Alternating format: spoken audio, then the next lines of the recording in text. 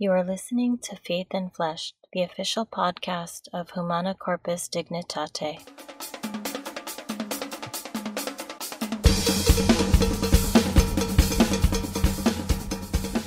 Hello, everyone. My name is Carlos. My name is Angel. And this is the very first podcast for HCD Ministries. Angel, do you want to tell the listeners what HCD stands for?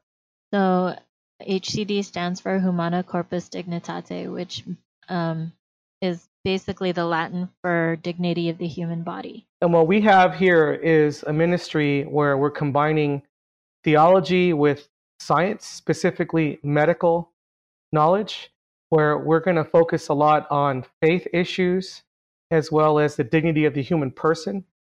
So if you go to our website, which is hcdtalks.com, there's a lot of different things for you to see, but you'll notice right away that there's a number of topics that we already can offer, any of which we've already done at different schools and parishes.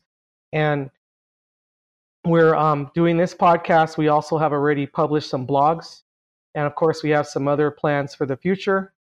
You know, we have some big plans actually for 2020. So we're just kind of using our gifts, and we began to work together recently. And now we're out here to share our story today with how we came together and a little bit about our personal background. Yeah, well, actually, so you say we started working together recently. The ministry launched recently, but the way this all got started was actually years in the making of just almost random collaborative efforts. We would call each other on different situations, such as I teach catechism, and I actually also went through a Christian school for grad school. So whenever it came to faith-based things, what we didn't say was that Carlos is a theology teacher and I've been a nurse for 10 years. And so we decided to combine our efforts, and I would call him on faith-based questions that I would have, how I can teach something, any suggestions that he might have. And anytime he wanted to bring in the physiological and the medical into his theological teaching, he would call me and ask me medical questions. And so it was just this back and forth over several years. And I think in the last year, we started to really find things that we had common ground on, and things that we really wanted to relate to the public, and use both the science and medicine with the theology to do so. And so we started really talking, and that's how we ended up coming up with HCD. And it's been interesting because the ministry itself is, there's plenty of times we prefer to work together, but we actually don't live in the same state. We're actually doing this podcast in a remote way. And so, for example, I have traveled to California to do a couple of confirmation talks with Angel, and we also did a talk at a local Catholic school for middle school students. And then she recently was here in Tucson, giving a presentation at my school on mental health. And so we work together when we can, but we're also both available to do talks in our home states, and we already have done them without the other person there. So it really is just a matter of what topic you're interested in and what type of presentation you want. And just because we're doing talks separately does not mean that we're not working together behind the scenes. We send each other the presentations, and we get each other's input on them. So it is still a collaborative effort, even though we're not both working together at the same time doing the presentation. Mm-hmm. And it's funny too, because I mentioned earlier about the blogs that we've already both published. We both prefer to have the other person read them before we actually post them, so we can get a little bit of feedback, and then just to kind of, again, we try to involve each other with just about everything that we're doing for HCD. So it definitely is a group effort. Yeah. So one thing that we wanted to talk about today was our faith journeys and how we got to where we are now. So Carlos, if you'd like to start. Okay. Well, I was born and raised in Carson, California, and people are surprised to know that there actually was a hospital there for babies to be born in quite a number of years ago. I'll just leave it at that. Um, in by definition, I would be considered a cradle Catholic because my parents were both raised Catholic, and they, of course, met. They actually met at church. They met at Holy Family Catholic Parish in Wilmington, California, and then later were married there. And then just, both my families, the sides of the family, the roots are there. So, when they had children, I have an older sister. We were raised Catholic. We went to mass every Sunday. We would talk about faith stuff at home. There were times where we would maybe in the car with relatives pray the rosary, at home, or again, just as a family. And it was a part of my upbringing. And what was interesting to me too was that growing up in Carson, for those who are not familiar with Carson, it's a very multicultural city. So besides being raised Catholic, I was also around other kids who were, Jehovah's Witnesses, Mormon, Protestant, Buddhist, etc. And so, there were times with the kids would sit down and talk about religion. And, so I'd go home and talk with my parents about that. Then, of course, as I was getting older, and I was a teenager and I had questions about life, about existence, about what is right and wrong, I was lucky enough to have parents that would sit and talk to me about it. My father was a master catechist, so like he knew things really in great detail. I mean, he knew doctrine very well. In fact, he used to read canon law stuff after he retired just for fun, and he loved what they call systematic theology, which is pretty heavy thinking. Where my mom was really the heart of the faith, where she kind of was the one that would remind you of God's love and how no matter what you did, as long as you were sincere and asked God to forgive you, He would.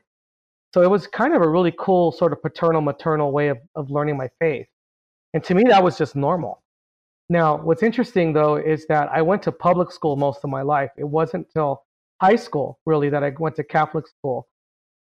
And it was cool. I mean, the only thing about it was I didn't like the idea of changing schools because I was going to school with so many of my classmates, some of which since preschool. So the idea of starting over really was just not something I wanted to do. But I would be lying if I didn't say that sometimes sitting in those theology classes did have a little bit of a profound impact on me in terms of my life's direction and in terms of what I would end up doing later as a career.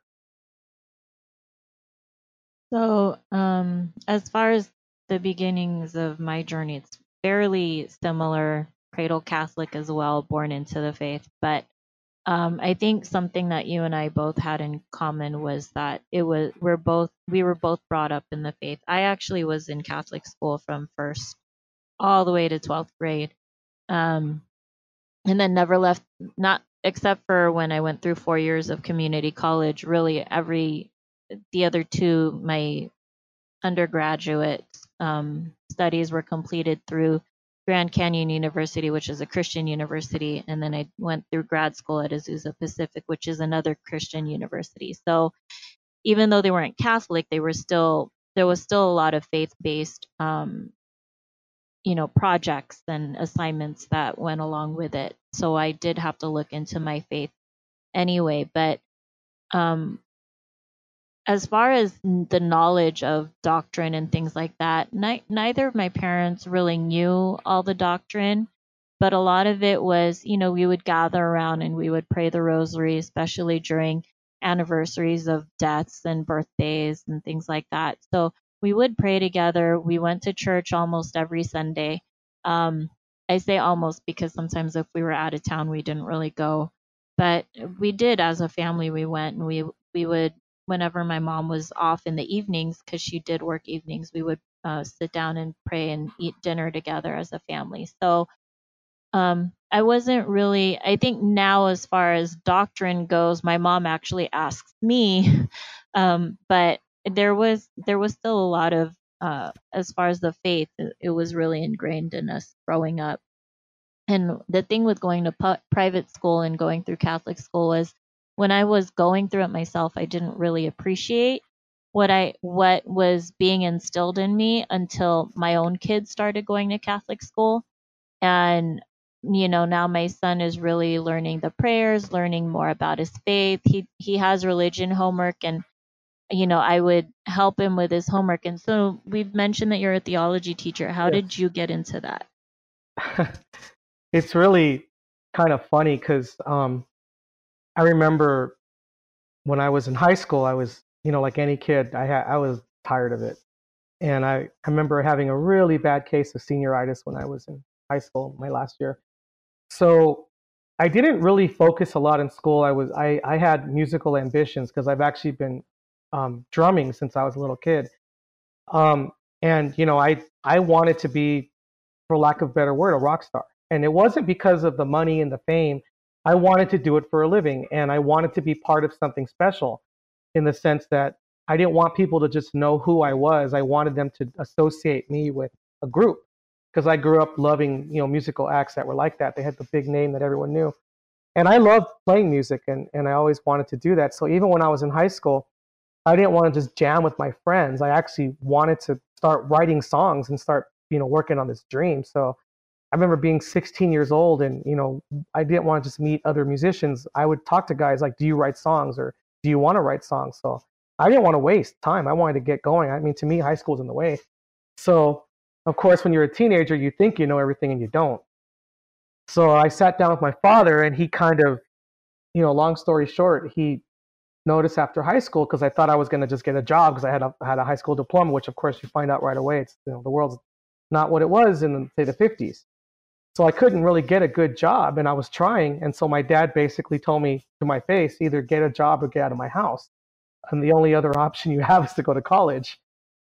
So, okay, fine, fair enough. So I didn't, really work on my grades in high school. So I just went to El Camino Community College in Torrance, California. And the funny thing about that was, to this day, I don't know why I picked that school, because Harbor College in Wilmington was closer to my house, but it is what it is. But I just decided to study music because of the fact that um, I wanted to be a professional musician. So I figured the more I learned, the better it was, which was actually an amazing journey because, when I started college, I had studied drums, and I knew drumming really well. I knew rhythmic notation really well, but I knew nothing about harmony and scales and all that. So that part of my collegiate education was amazing because I walked in there a drummer, came out a musician. But the funny thing about it was I kept meeting people that from different backgrounds, and besides meeting a lot of really quote unquote strange musicians, I kept meeting a lot of born again Christians. And it was funny because we would have these great discussions about religion and theology, but like a typical Catholic, I practiced my faith, but I didn't really know it too well. So when I was challenged on certain things, something felt right to me, but I didn't know how to explain it. So one day I talked to my dad about it, and we went out to a couple of stores, and he bought me some, just some books that kind of explain the faith, and some of them I still have to this day. And I started to read, and I started to learn, and as I read more, I started to even read the Bible because I wanted to like find not just the quote, but I wanted to read the whole book where certain quotes came from in terms of the origin of Catholic teaching. So to make a long story short, I then transferred to Cal State Long Beach, and all this time I'm playing in clubs. I mean, first time I played in the club, I was 18 years old, and I was working on my dream. And at the time, I was now studying music at Long Beach State. It wasn't my first choice, but the schools that I also had gotten into, they were not in town, and I certainly could have gone to them, but something kind of told me not to go. And I don't know why, but it just felt right to me. And it makes more sense later.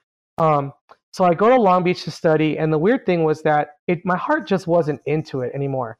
We were doing a lot of classical music, and that's fine. I mean, it's beautiful music, but it wasn't what I wanted to play. And I kept, having disagreements with my teacher about it because he's like, "Well, Carlos, if you learn this, this, and this, you can play for the symphony, whatever." I go, "You don't understand. I don't want to do that. I want to do this music or that music." So by the time I'm a senior in college, I've already been through a couple bands. Music's a tough gig. My wife and I were already engaged because we were going to college together. And I remember I was taking this religious studies class as a upper division GE class. And I just got completely into it to the point where I would be sitting in what was a class called symphonic band. And I think there was about 6, 7, or 8 drummers in the class. but sometimes they didn't have enough parts for all of us. So I was constantly deferring to the other guys saying, here, take that part. I don't care. And I'd be sitting under the stage reading these books from this class or studying my notes, and I got really into it.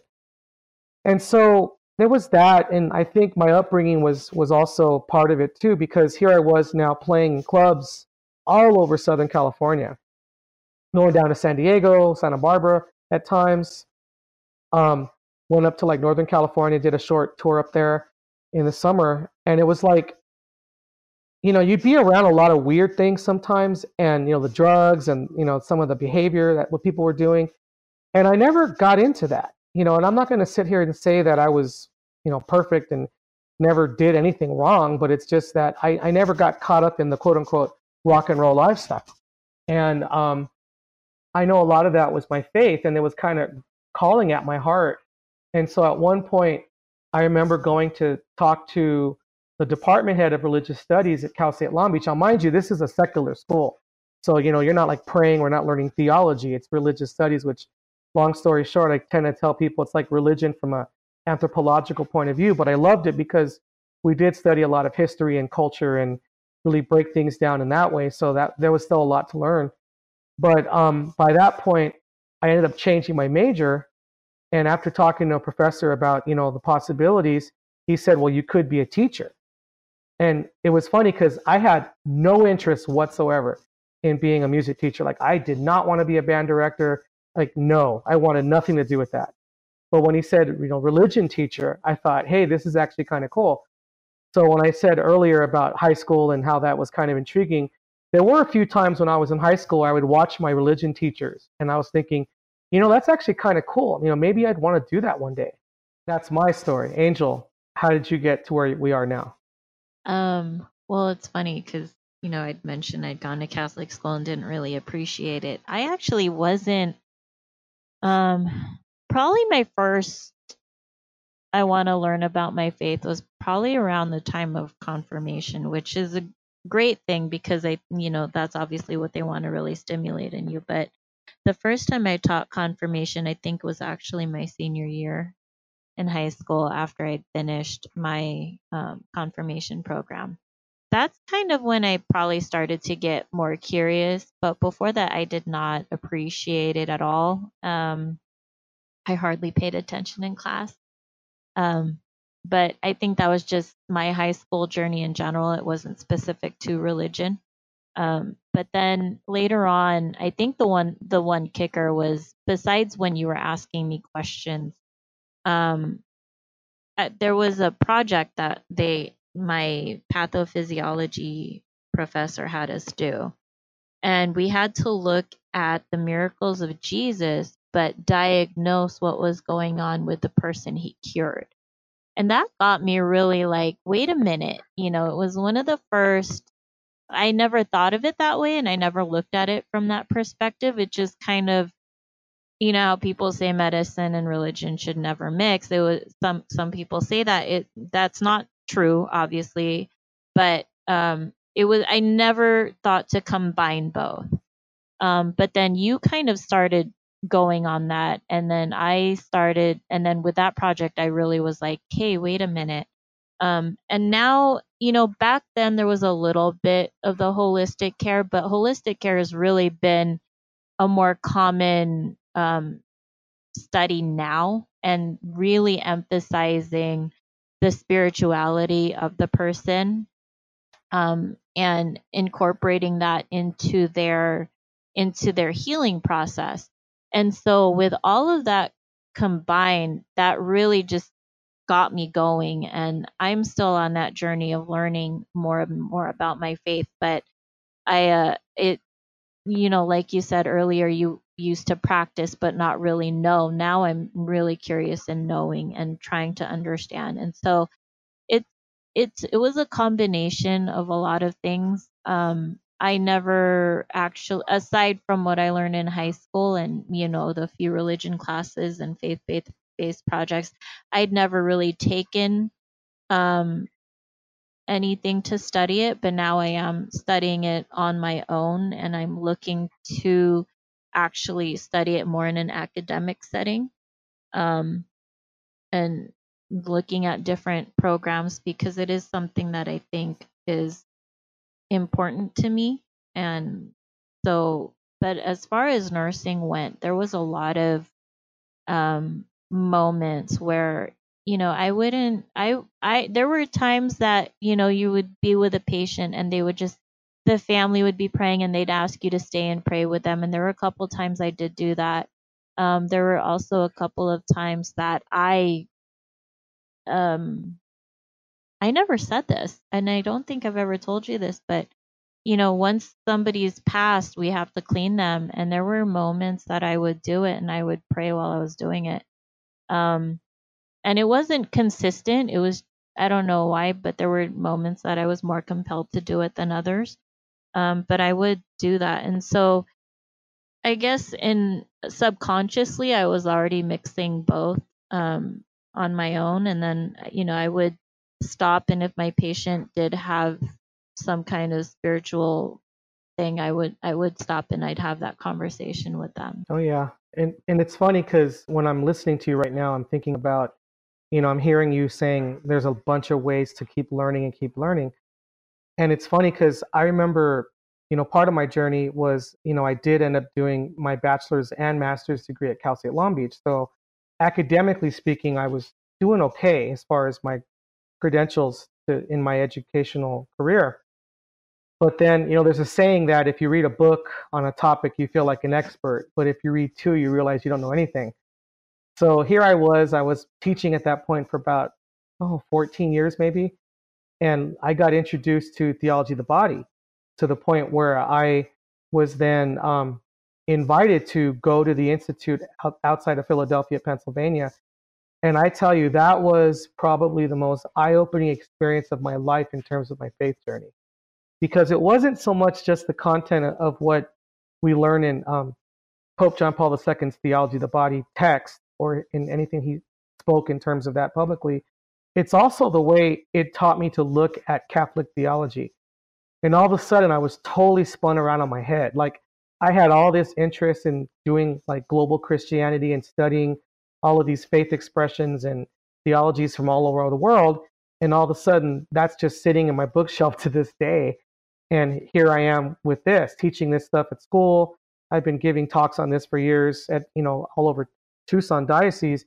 And that's kind of what brought you and I together, because um, when you were first calling me about your assignments and having me check what you were saying, I remember a couple times telling you this is similar to stuff I'm studying right now. And then when you inquired about it, that's when I told you about theology of the body. And so that was when I started to really reach out to you, because I was telling you, well, I'm teaching this and that and that and this. And so it's kind of weird how we both sort of were going through the same thing at the same time. And so especially when I was telling you about how there's different realities in the world that we live in that kind of point us to God. And I was telling you how, in my case, being a musician, a lot of times, whether it's a song or a film that is really showing that ache for authentic love, you were talking about how you would, knowing so much about the body because of what you studied, and also seeing how it works in your profession, that showed you this grand design. And here we were talking about how all this is here for us to see God, and it's all part of creation. So we were just thinking, wow, this is amazing how the two different paths are taking us to the same source. Yeah, you're right. And there's and we would have amazing conversations. And so very recently we've been able to really see what both of those gifts brought together when we did do our presentations a couple of weeks ago. So we did the introduction to theology of the body with middle schoolers and high schoolers. It took a couple of tries, I think, to really see what kind of an impact it can have, because middle school, you try to talk to your audience, but middle school is middle school, and but the kids were really receptive to it anyway, because you presented and we presented in a way that really can speak down to their language, I think, and that they can relate to. And so that's our biggest goal, is not to just spew out all of the theology and this is why this is, but really make it, relevant to someone's life. Say it in a language that they can understand, because you can be as academic and scholarly as you want, but if you're using big words and no one can understand you, they're just going to tune you out anyway. It was really nice to see that they were able to respond to it and they understood. And it was really impactful, I guess you could say. It's funny you should say that because obviously when I was like in graduate school or now at my age and meeting other people in my profession, I mean, I am an educated person. I mean, I don't like to walk around, thinking that I'm smarter than anybody because I'm not. But I mean, I do understand that world. And I do know how to maneuver in that world. But one of the things I love about my job is that I work with teenagers, and they actually they're very hungry. They're very curious. They have a lot of questions. And people don't realize that these kids, they'll be sitting outside of their mother's house, driving in their cars, and you're surprised how many of them are really thinking about, what is my life's purpose? Is there a God? What is the meaning of life? What is my future going to be like? What is my calling? And they really want answers.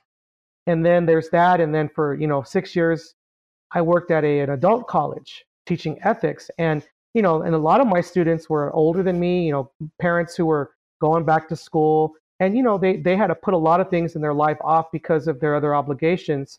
But again, they had those questions, and even in that setting, we had these great conversations. And I realized that I would have probably been more comfortable being like Jesus when he went out to the people, rather than having these debates with the Pharisees and the other, elites of his time.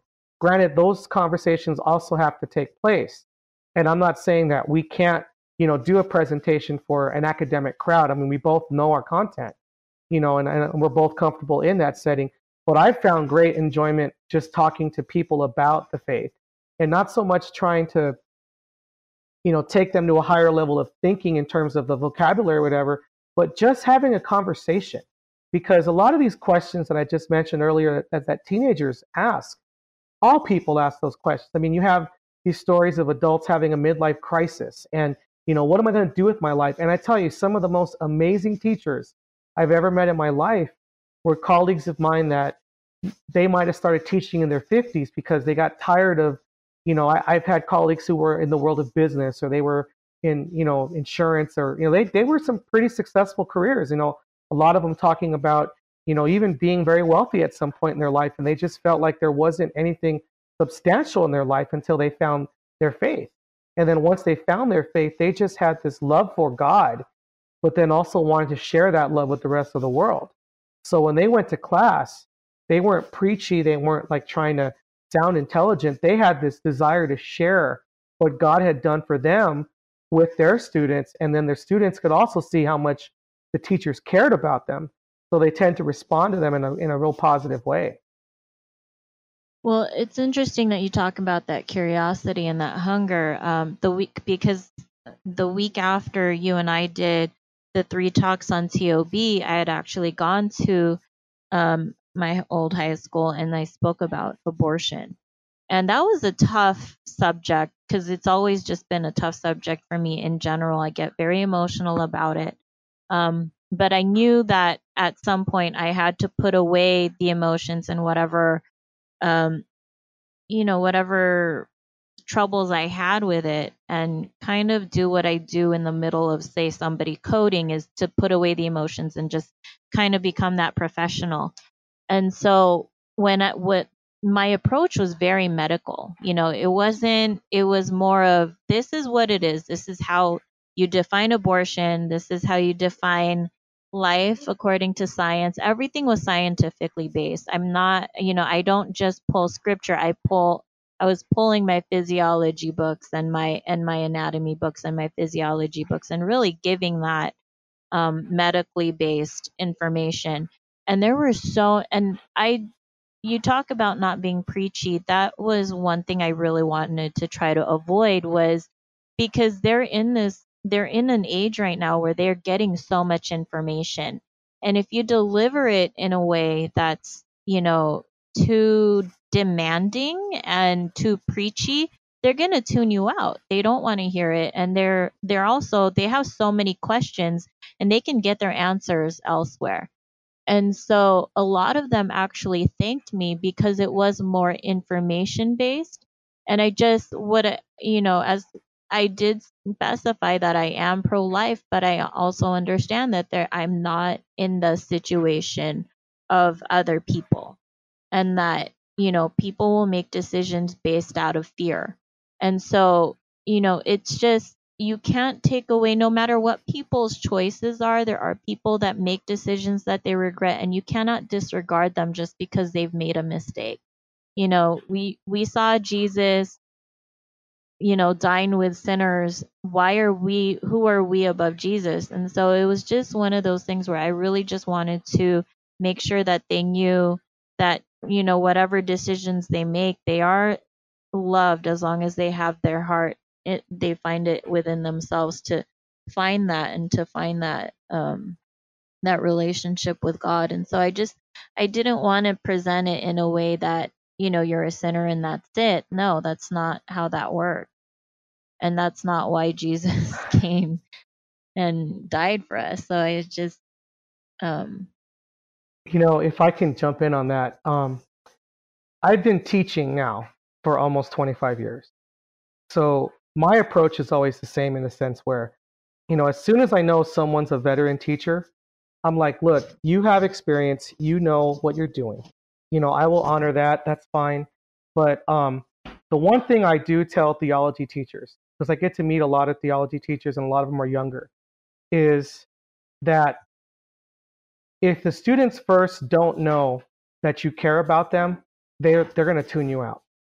And the way that you show that first is you have to let them know that you'll answer any questions that they have. And at first, they're not going to trust you, especially if you're talking about like a fresh group of students. Because like at my school, we're almost at 300 kids. So even if you've never had a teacher before, you see them around, so you kind of know. But you have to prove that. There'll be a kid that's going to be the sacrificial lamb, and they're going to ask the question. And then you have to respond to it accordingly. You have to answer them, in a way that shows that you care. And then you have to, in other words, you're going to honor their dignity as a person. On top of that, you mentioned earlier all the information around them. You cannot teach theology anymore just quoting the catechism or the Bible. If that's going to be your only approach, nobody cares. Now, I might be wrong when I say this, but I think it was St. Augustine who said, if it's in the Bible, study it. So, for example, Jesus is born. Okay, you have a location he was born. You have a star that directed the certain people to where he was. Right there, you have geography, you have astronomy. Okay, you have the angels singing when he's born. That's music. I mean, I think you get my point. There's all the disciplines are in there. Noah's Ark, mathematics. I mean, it's all there. And the reason why I say this is if you do not bring in the other disciplines to show the relevancy of your faith, they're not going to listen to you. Like, for example, when I started really bringing the physiology into my teaching, especially with theology of the body, or in some cases, sexual morality, even if the kids, you could see them getting anxious and fidgety and, like they're irritated by what I said. When I'm sitting here saying, this is what your body does, whether you like it or not, this is what your body's going to do, whether you like it or not. And I'd say, please look it up for yourself. A lot of times the answer I would get would be, I don't want to believe that. And the way they would say it is, you can tell that the wheels are spinning in their head. They know there's something there. Okay, by just saying that, and I'm not saying certain things aren't sinful. You and I are not ever going to say that the church teaching on morality is wrong. It's there for a reason, but we have to unpack it now in a different way. We have to show why it's wrong, not just because you're going to go to hell, quote unquote, but because it could cause great harm to your life. And Jesus wants you to have a good life. I mean, we're not here to just occupy our bodies until we die, and then all of a sudden now this is living. Jesus said the kingdom of heaven is upon you. Okay, well, that means we can live good lives now, even in a broken world, and experience God's grace in us to the point where we are in God's presence every day at every moment, and things can be good. Life is supposed to be good. And sometimes I think we get caught up in this whole notion of, well, we just got to endure this hell on earth and then hopefully we'll go to heaven. No, there are struggles on earth, no doubt, but within that we can see God's presence. So how is that not something that's going to lead us to joy? Well, so I think the things that all of our talks actually this whole month really emphasized was our choices. No matter which topic it was our choices, and that we had to live with the choices that we make. But I just wanted to touch back on what you said about your whoever you're talking to, they want to know that you care about them. The other thing that they want is somebody that they feel like they can relate to. A comment that I did get, because it was an abortion talk, was, I'm not super old, but I'm not super young, but I look, I guess, young enough that the girls actually felt better because I was a young woman speaking on this topic. And so they did say it did feel more personal, and that meant something to them, that they can relate to the person that they're speaking to. So what I'm trying to say is, it wasn't necessarily just how I look, but they want to relate to the person. They want to be able to be it, they want it more personal, and you have to let them sense that. One thing I did do before the talk was let them know that, yes, I understand that it was a difficult topic, and it's okay if you need to step out and get a breath of fresh air, because it's not an easy thing to talk about. But and I think that kind of let them know that, yes, I understand where they're at, and I understand that there are certain things they can't handle, and I let them know it's okay. So letting your audience know that you care about them and their well-being, I think, is very important. And they really take to that. I think you have to also set the tone, because one of the things that I do in my class at the beginning is I remind them that, some of the things we cover are going to be heavy. And sometimes something will come out on a day you don't expect it to. Like you have a kid that they feel the need to share something very personal. So I always tell them, please keep what is said in this class private, because if you betray someone's trust, then they're never going to open up again. Two, especially in the context of morality or something like that, I tell my students, if I say something that either confuses you or possibly makes you angry, I don't want to have a big fight in class, but please talk to me outside of class. If it's something that you don't understand, I'll do my best to clarify it. But if I did say something that did offend you or hurt you, I'll own it. I don't have a problem with that. And that has happened. It's happened to me several times over the last several years, and I'm okay with that. I don't have any problem with a kid telling me how they feel one way or the other. Another thing I'd like to say, because I like what you were saying earlier, and you did tell me about the whole comment of the girls hearing this talk from you, a younger woman, talking about abortion that they can relate to, is one of the gifts, I think, of our ministry, besides the fact that we both have two different backgrounds, is the fact that I'm male and you're female. We're both married, we both have children, we both have different walks of life. And there are certain things that, in some cases, it has its impact based on who it comes from. Like you talking about abortion and, you being a woman, because I actually tell my students, I go, there are certain things I cannot really relate to because I have children.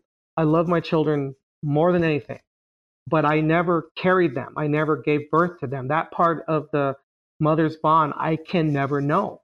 Even watching them when they were real small and seeing my wife's maternal instincts kicking in, not saying I didn't have my own parental instincts, but compared to the instincts of a mother, I mean, come on, let's be honest here, that's not even close.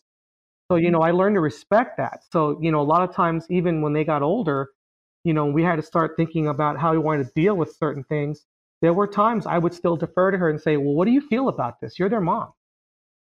But on that note, one of the reasons why I got into theology of the body was because the colleague at my previous school that invited me to go to the institute, when I did ask her, why did you pick me? She goes, well, I could see that there's more that you want to do. She goes, but right now they're only hearing it from me, a woman. I think they need to hear it from a man. And what was interesting about that is, like when I would teach about Ephesians 5:25 and how a man's supposed to be willing to lay his life down for a woman, a lot of times people think that means just, will you die for your wife? Of course you would. But even if it was like you would rather die than hurt someone, that's being a man. And so when I would sit there and look at girls in my class and say, do you not understand that you being a woman, from the moment your gender was known in your mother's womb, you were worth this? A lot of the girls, sometimes they'd even get emotional and they'd say, well, the thing is, it's not like we don't believe it when we hear it from your female teacher or your mom, but in your mind, you're saying, well, of course my mom's going to tell me that. My mom's going to tell me I'm beautiful and I'm talented, whatever. That's my mom. But when they hear it from a guy, a lot of the girls say it's more impactful for them. So again, we're trying to offer whatever, diversity, gifts, whatever it is that we have. And if it means to the point where we can even bring in other people, we're not against that. We're just trying to share this message with the world however we can, and just kind of hopefully make an impact. So on that note, why don't we talk more about some other things that we're doing besides obviously this podcast? For example, you and I we both love to write. In fact, I've actually written a few books, and the ones that have a theological slant are on our website. But we both love to write in general, and like you write a lot of poetry, but we both write blogs. So I've had blogs that I've put out, independently, and I've since sort of moved them over to the HCD blog area, whatever you want to call it. And we've on some theological matters, and you yourself have also been writing blogs. Whether we both write a reflection on a gospel passage to getting into some doctrinal things. You just finished a beautiful blog on, the, like, what was the title again? It's something like that, the beauty of death. The miracle of The miracle death. of death. Sorry. And it was wonderful. I mean, obviously, death is a part of life, and I know from you can, I'm sure, speak better on this than I can, but like for example, when someone has a loved one that is going to die, and the healthcare professional does tell the family, here's where you are, and it's good to make preparations. I mean, there was comfort in knowing, in the cases in my life, whether it was my father or my grandparents, there was comfort in knowing what we had to prepare for. So when that moment came, we were able to endure it. And we also, of course, had to remember that it is not over. We believe in the resurrection and the fact that this person will be in God's presence. So there was a lot of hope and joy in that regard, even though we were mourning, and still to a degree mourn their loss. Yeah. And then, go Well, ahead. so with that blog, it was actually written. I'd written a version of it a long time ago on my own. Like you said, you'd put out blogs independently, and there was a couple of them that I did for my own personal blog. Um, and it was a lot of that one was based out of like a little bit. I would question things like, if we are Christian and we believe in the resurrection of Jesus, we believe that in the salvation that his death brought us and that we're all going to heaven, and we have eternal life, then why is it so hard for people to let go?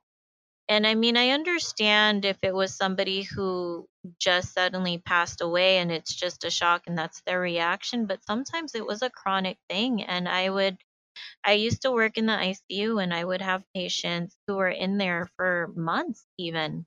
And when it got to the point where their bodies really just could not handle anything anymore, the they would still push for, for full, what we basically call full cold, which is you would do everything to save that person's life. And it would get to the point that I'm like, this person is just suffering more keeping them alive.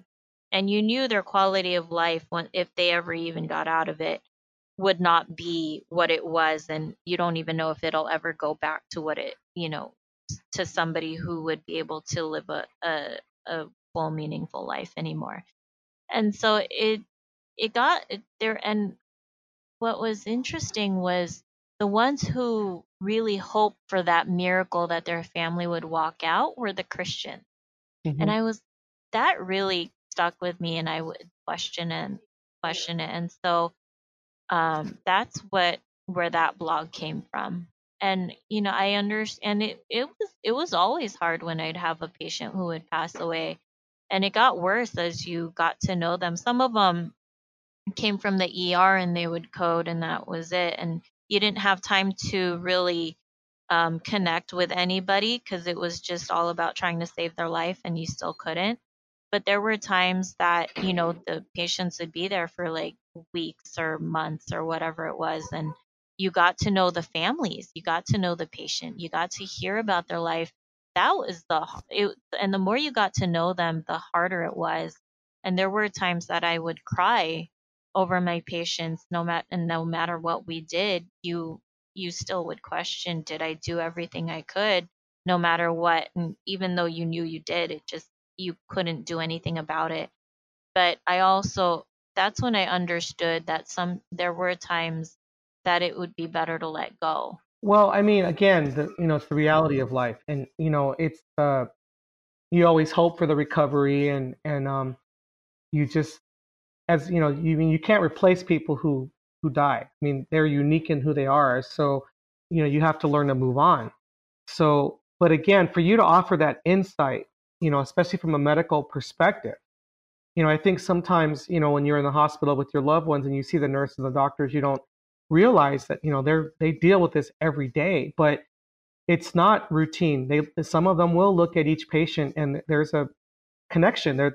I mean, it matters to them. So that's what was beautiful about your blog was you were showing that, I do see the person. I do see all the persons involved, like, so that's kind of an example of a blog, that you bring in that insight, and you did connect it a lot to scripture, and especially with the Christian teaching on the resurrection. There is hope, and there and of course there's that joy of knowing that, one day you will see them again.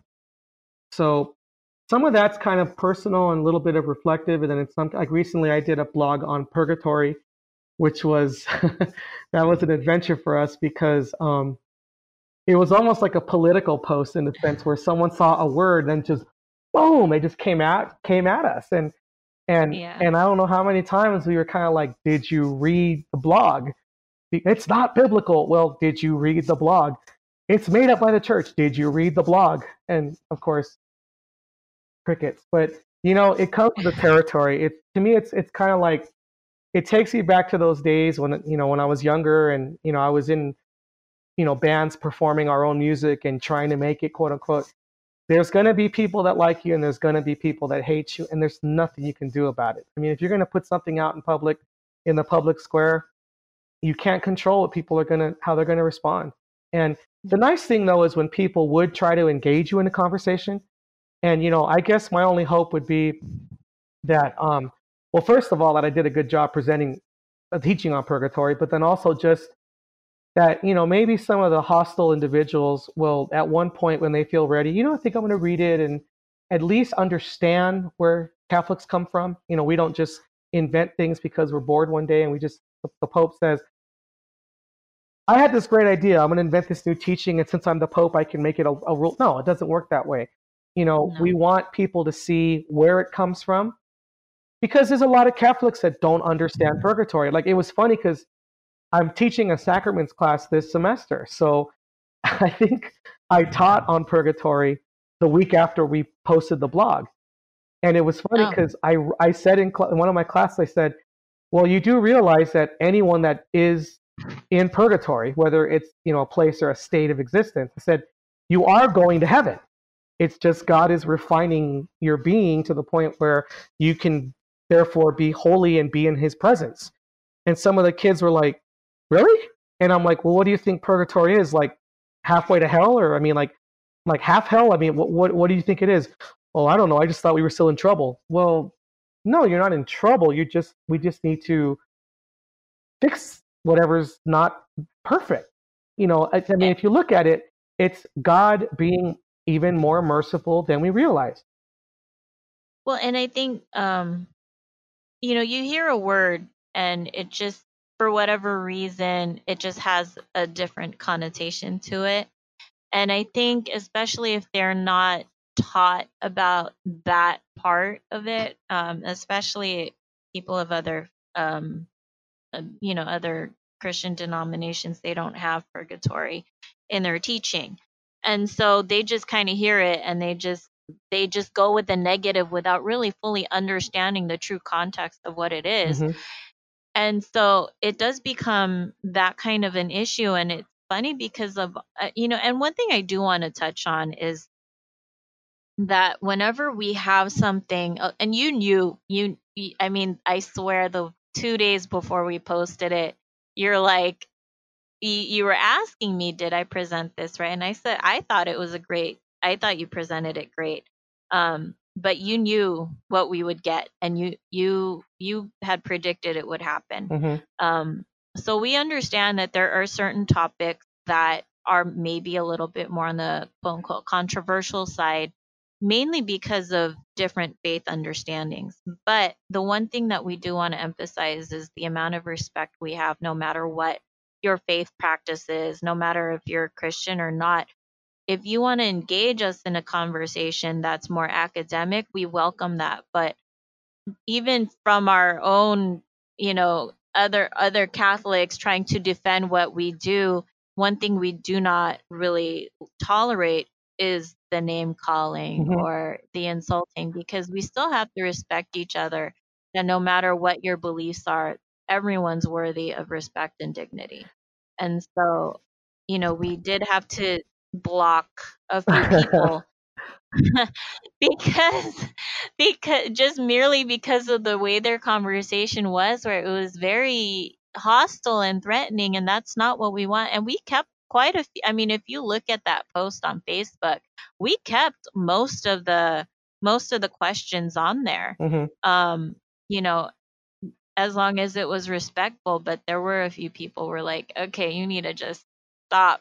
Well, there were Catholics who were, this is why you guys are wrong, and you guys are, I mean, I was like, well, this is kind of defeating the purpose. But see, my thing is, and I told you, yeah, it was going to happen, but my only objective with Christians from a different background, I don't have a problem with that, is all I was trying to show is don't say it's non-biblical. Don't say it's Mhm. just something that they invented out of the air. I showed biblically where it comes from. I showed historically, what the early church fathers taught.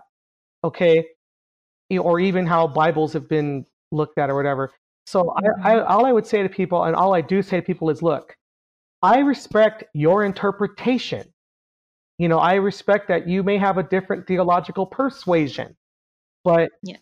don't look me in the eye and say it's non-biblical or whatever.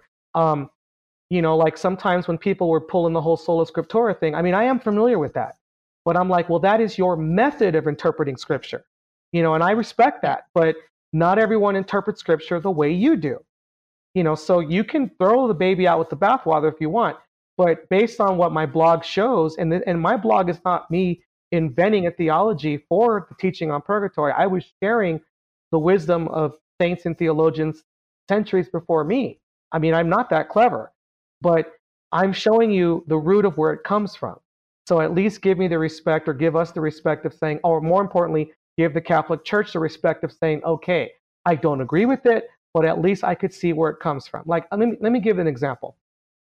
So I have Mormon neighbors, and the big joke when my wife and I always talk about is no matter where we've lived, we always have Mormon neighbors. And we actually have. It's really funny. We always have Mormon neighbors, and so they're very good people. We've had dinner at their house and vice versa. Um, Sometimes we've had dinner at their house, and the missionaries are there. The guys in the white shirts and the ties, and so we'll have dinner, and it's always a good meal. And then after dinner, I remember one time we had dinner, and I remember one of the missionaries goes, would you guys be interested in seeing the new, you know, Mormon video on Joseph Smith? And we're like, sure. So we watched it, and Angel, to be honest, it was a really good video. I mean, as far as a film and what it has, it was really well done. It might have been, 15, 20 minutes long. So here I am in their house, and here I'm a guest, so I'm trying to behave accordingly. And at one point, one of the missionaries says to me, "Do you believe this?" And I'm sitting there like, "Oh, good, good, good, good. What do you say?" Because I mean, I don't want to hear say no because I'm in someone's house. I mean, I'm not going to lie either. And I go, "Well, um, I'm not going to say what Joseph Smith experienced. If he feels he had a revelation from God, that's cool. That's on him. That's between him and God." I go, but the thing is, I've had my own private experiences, and when I say that, I wasn't, trying to flatter anyone. I have had what I think are some very personal revelatory experiences to the point where there's very few people in my life that I've shared that with. My mother would be one of those people, and I think a lot of them I just share with my mom. But and I believe in my heart that that was a very providential moment in my life. So in the same way that I'm not going to tell Joseph Smith what he experienced, I'm not going to have someone tell me what I experienced. There's Catholics out there that say, "Oh, no, no, no, no, no. The days of the prophets, no, that's gone. I mean, that all that stuff is no longer." Somehow saints centuries after the apostles are having these experiences, and we're okay with that. And then I guess somehow we don't. Some say yes, some say no. But you know, I know how it made me feel. I know how it changed my view, say, of Jesus, and it was all positive. So I don't have a problem thinking that this was real. And when I talked to my mom about some of them, she's like, "Yeah, it sounds real to me." I mean, there were times we would share things with each other and we both got really emotional about it. So I don't think it was just this psychological experience. I think it was bigger than that.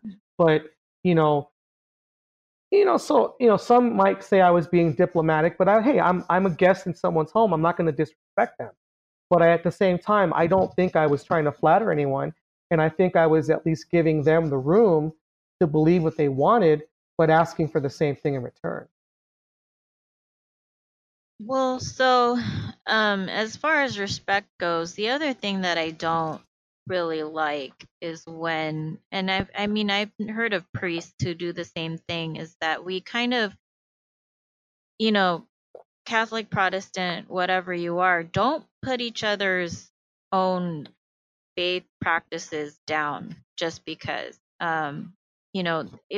It was really interesting because I'd actually gone to another Christian church once, and well, not once, I went several times, but they were doing communion, and no, I did not participate.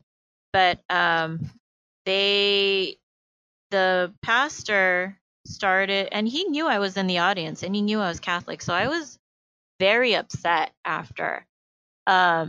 Where they started doing their communion, and then he just makes a snide remark of, "Oh, it's not like the Catholics who just do it as a ritual," and then proceeds to state the exact same scripture passages as we do whenever we have consecration. And I'm sitting there like, okay, you're saying this, you are doing almost exactly word for word what we do, and saying it's not ritualistic when really this is by definition a ritual that you are doing. This is and I think, but the thing is that so in a lot of ways, in a weird way, going to another church made me a stronger Catholic because it made me feel stronger in my beliefs. But the other thing that I realized is that even in teaching confirmation, we also not only do I feel like other people, we should respect each other's faith practices in different denominations. We should also learn about our own faith practices and why we do certain things. And just like you said earlier, you were doing things with your faith without really understanding it. Very recently, I had my confirmation students translate the Our Father into their own language, into their own words. And I had quite a few of them who'd gone to Catholic school for 8 years, at the very least 3. So they had, experienced all the prayers. They knew all of them by heart. And then I separated those kids into different groups so that they can help their co-candidates. They had a hard time. And so I asked them at the end, I was like, what does that mean? That you knew the prayers, you knew the words, but did you really understand what you were saying? And I think, during Mass, do you understand what's going on during the consecration? Do you understand the words that are being said by the priest? Do you understand the words that we are saying whenever, we're praying the Our Father, whenever we're, you know, saying all of the different, reciting or singing all of the different Mass parts? And so it was, but I think we're also looking to explore some of that as well. And doing that, Um, we'll certainly want to share the teaching with everyone that we can talk to, whether it's through podcast, a blog, or a personal in-house presentation, or we're talking about doing, like, social media live feeds, just talking for a few minutes and say hello to everybody. But we strongly encourage people to seek it out on their own. I mean, besides the fact that there's books out there you can read, there are so many evangelists out there who have YouTube channels, and there's so many things out there that you can explore. And to me, it's almost like finding the right therapist. You find the right person that you connect to. Like, mhm. I've been a Catholic my whole life, and it wasn't until I heard Christopher West teach on what it means to love your enemy, that's when it clicked. And so it doesn't mean that I don't struggle with it, but the way he delivered it really made sense to me. So, find that person out there that really touches you. And the other thing, too, that I strongly recommend people to do is to own it by doing the homework. I mean, why is it like, I'm a guy, I like sports, and I like to have those, conversations of who's the best player of all time, and we'll look up stats. So I've looked up stats a million times for different sports. Why is it we'll look up stats for that, or we'll look up, all these, you get on social media and people are, they'll expose a politician's hypocrisy by, digging, but you won't dig for your faith? So, like, I remember, I think it was last school year, someone had asked me, could you kind of do a teaching on the Hail Mary? I said, sure. So instead of just thinking about what I knew about it, I went ahead and said, okay, I'm going to dig a little bit. And it was funny because when I did that, I mean, it was great, and it did sort of have an impact on my students, but it also had an impact on me. Like, for Mhm. example, the first half of the Hail Mary, the words of Gabriel, Hail Mary, full of grace, the Lord is with thee. You know, I was looking at that, and I was just thinking to myself about, the Annunciation. It's probably my favorite part of the joyful mysteries of the Rosary, because I'm constantly reflecting on what did that look like.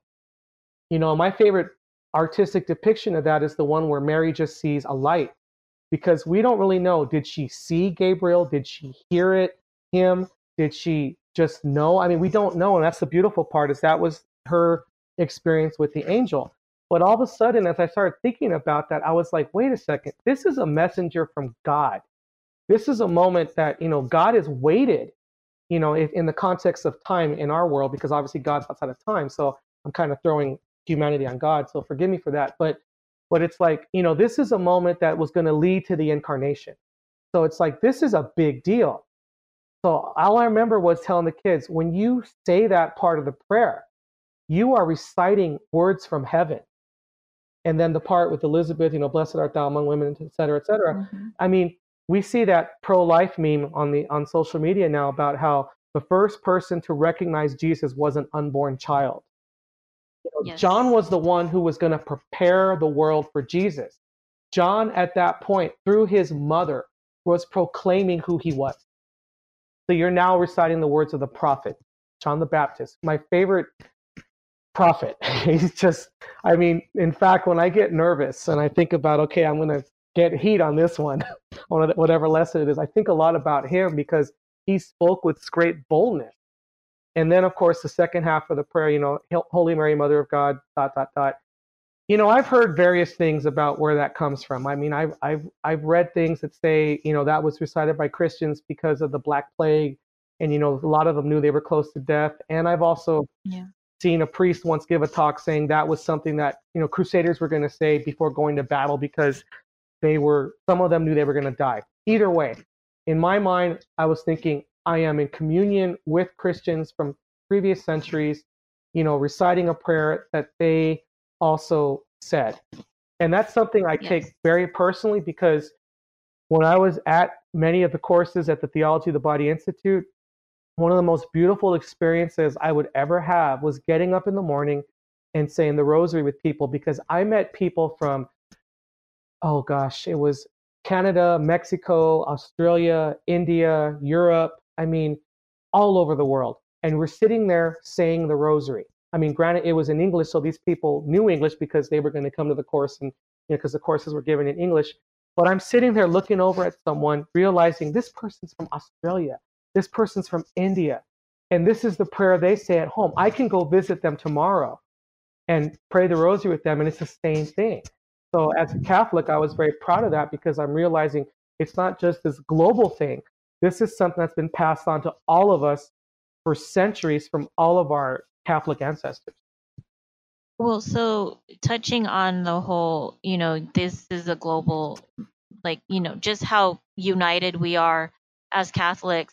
One of the other things that I really enjoy about being Catholic is you could go to church, any Catholic church anywhere, and you'll probably hear most likely the same scripture as everybody else.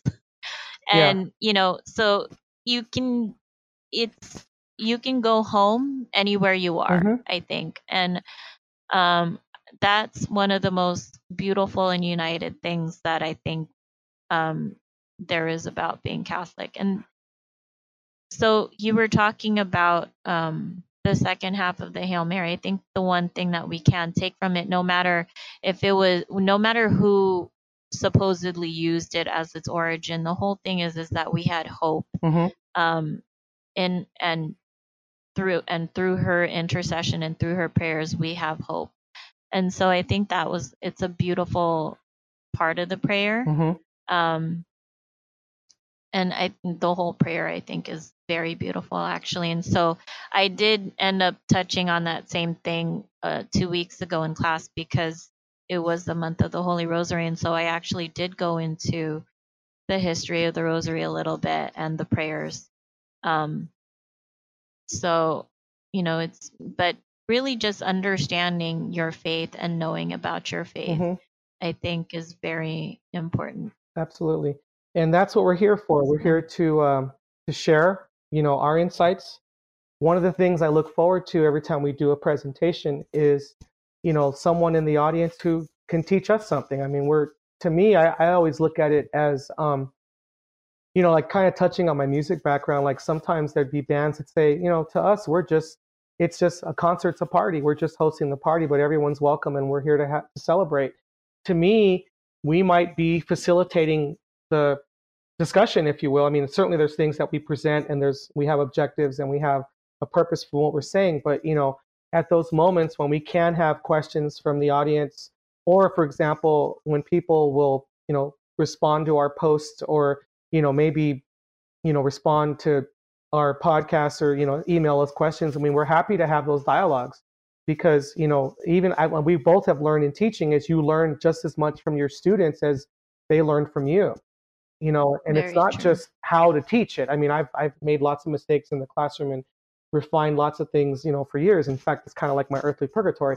But what's interesting is that there's always something that a kid says, and I'm like, man, I never thought about that. And I mean, that's the thing is like, people get ambitious saying, well, yeah, I want to be a college professor and I want to teach at Harvard, which is wonderful. And if anyone can, God bless them, do it.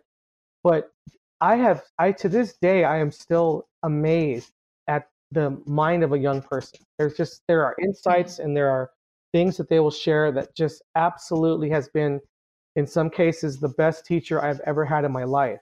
So, teaching has been a joy. It's been a struggle at times too, but I can't walk away from it, because it's something that it's part of who I am, but it's something that I also know that I have to do. And so I know part of what we're doing is expanded that journey of mine as a teacher.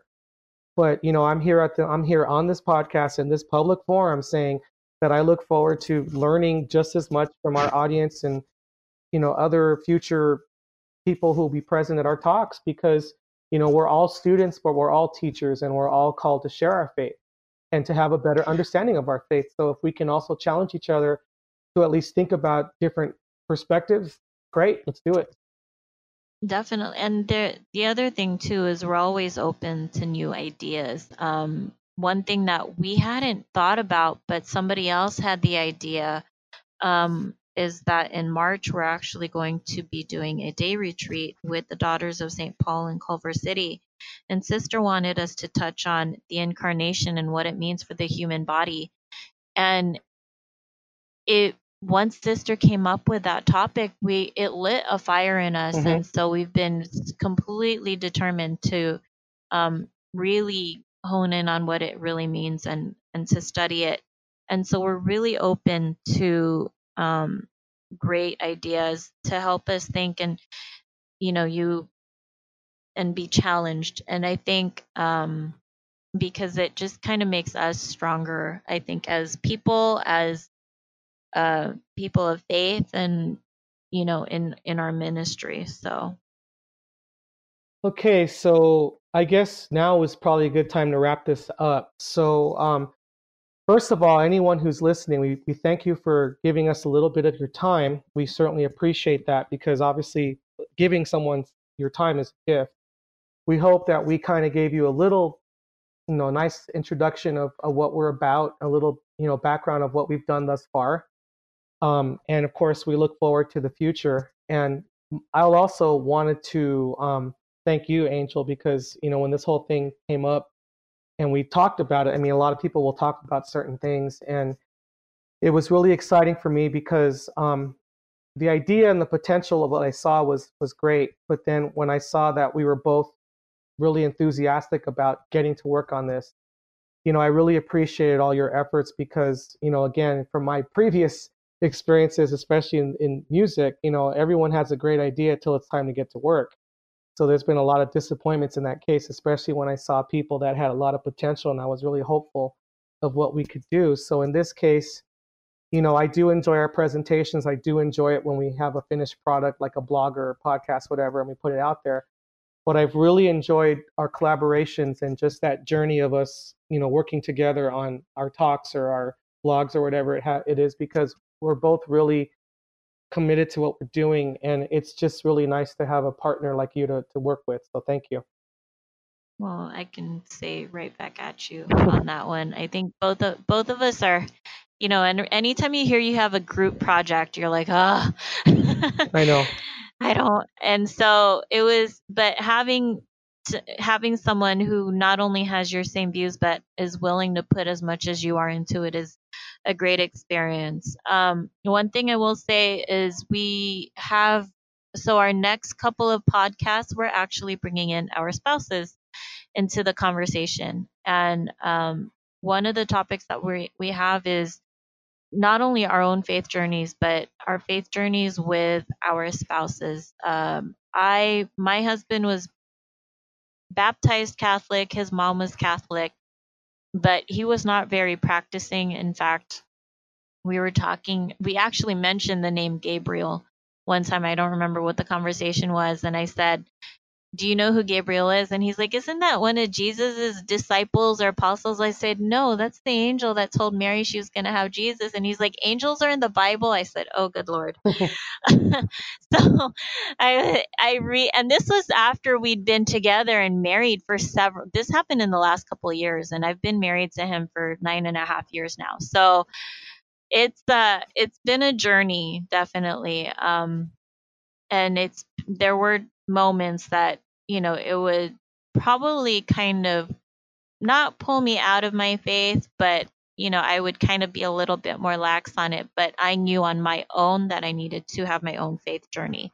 But having that, not conflict, but having that struggle of having your spouse, even though you were born into the same faith, not necessarily practicing it at the same level.